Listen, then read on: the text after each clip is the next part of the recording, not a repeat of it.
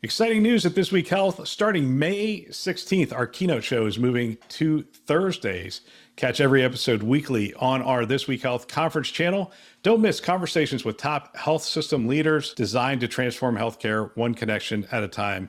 Subscribe to This Week Health conference and stay updated every Thursday. Today in Health IT, ChatGPT now has memory. I thought I'd get back to the news, take a look at what the news has in store for us. This is an interesting story. I think it matters. My name is Bill Russell. I'm a former CIO for a 16-hospital system and creator of This Week Health, a set of channels and events dedicated to transform healthcare one connection at a time. We want to thank our show sponsors who are investing in developing the next generation of health leaders: SureTest, Artisight, Enterprise Health, Parlance, Certify Health, Notable, and ServiceNow. Check them out at thisweekhealth.com/today. All right. I don't know. Hey, one last thing. Share this podcast with a friend or colleague. Use it as a foundation for daily or weekly discussions on the topics that are relevant to you and the industry.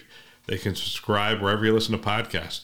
Hey, don't forget, we're going to be at Vive and HIMSS coming up. We're going to be doing Captain's Campaign for Cures. If you see Captain, get your picture taken with him.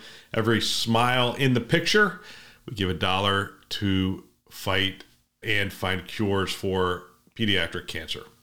So love to have you be a part of that. All right, let's get to the story. The story is pretty interesting in that ChatGPT now has a digital memory to help personalize its responses. Okay, let me just give you some of it. I'm going to read from an Axios story. OpenAI is adding a feature that will allow ChatGPT to remember both information about individual users and how they want the chatbot to respond to different types of queries. It's important. Why it matters, it's another step in allowing the chatbot to customize itself to the person using it. I don't remember if I talked about this or not, but there was a really interesting talk by Bill Gates after he had seen OpenAI's ChatGPT for the first time. And he talked about this concept of every human is going to have a digital assistant. And the digital assistant is going to know them, understand their preferences, and be able to respond to those preferences. This is a significant step in that direction. It's going to know my travel habits, my travel patterns. And I'm going to say, go find me a flight from here to LA. And it's going to know what here means. It's going to know what LA means. It's going to know what airline I want to fly. It's going to know what seat I want. Memory matters for this thing to really personalize itself to the person, but not only in that setting, in the setting of how I'm asking for my responses. It will understand that I'm in the digital media business. I do a lot of podcast interviews, that I am writing articles and those kinds of things. And it will know when I'm asking a question or doing research to frame it in a way that allows me to do my job more effectively. So you see, that aspect of memory is important. Here's some of the details. The new memory feature is similar to giving custom instructions to ChatGPT and allows that information to be stored for future queries.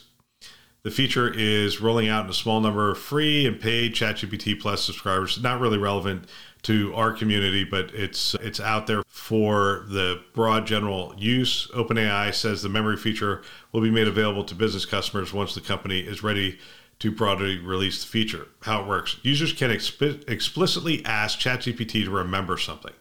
All right, so I can read it. I can read something into memory. I could read instructions on how to code something very specifically, instructions on how to use Midjourney 5 or something to that effect. And I just read it in once, and then I'm ready to give it instructions. I did play around with Midjourney in this a while back, and it's really good at creating prompts. But every time you go to do it, you had to re-educate it on how to use Midjourney and all the prompts and those kinds of things. In this case, you're going to be able to read it in once and then refer back to that memory pattern and then say, now, based on what you know about Midjourney and its prompts, create this. People will also be able to opt in or out of the memory feature and choose whether any feedback is used to train OpenAI's models. An incognito-like mode will be available, allowing people to conduct queries without drawing on memories. And a couple things between the lines. This must be an Axios format. Between the lines, OpenAI says It recognizes that the memory feature also raises additional safety and privacy concerns.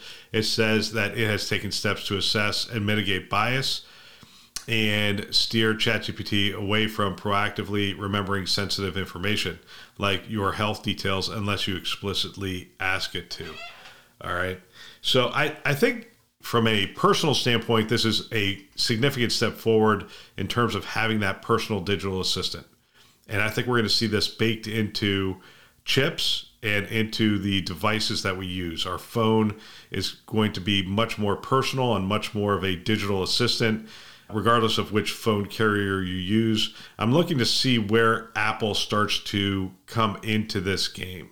Majority of people are carrying Apple phones, at least in our industry, and we will see where they go. We've already seen where Google is going with Gemini and embedding it into the phone and whatnot, and I think that will also continue to become more personal and more of a personal digital assistant. I think your PCs will also see this, and the question becomes, what does this look like in the enterprise?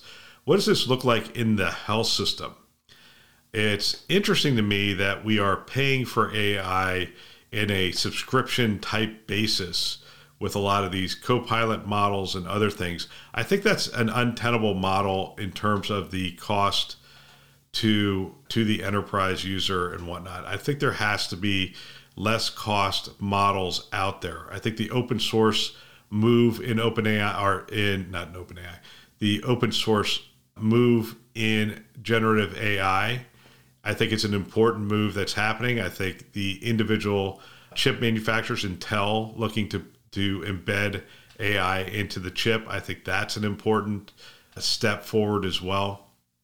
But getting back to this story specifically and its application within healthcare, think of it as understanding which doctor is talking to it, primary care physician versus a oncologist. So it can then be able to understand those kinds of things. And if it does, then the note that it creates could be different.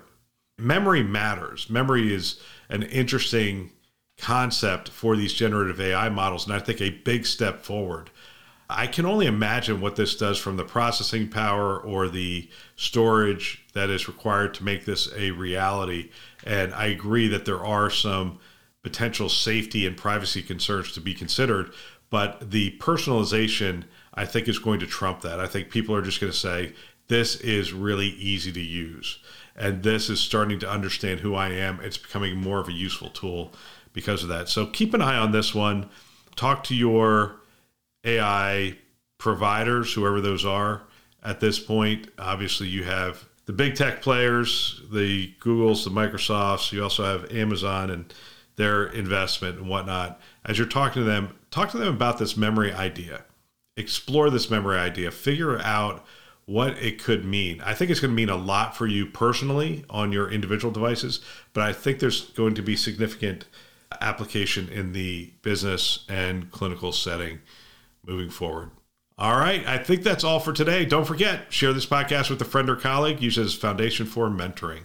We want to thank our channel sponsors who are investing in our mission to develop the next generation of health leaders: SureTest, Artisight, Enterprise Health, Parlance, Certify Health, Notable, and ServiceNow. Check them out at thisweekhealth.com/today. Thanks for listening. That's all for now.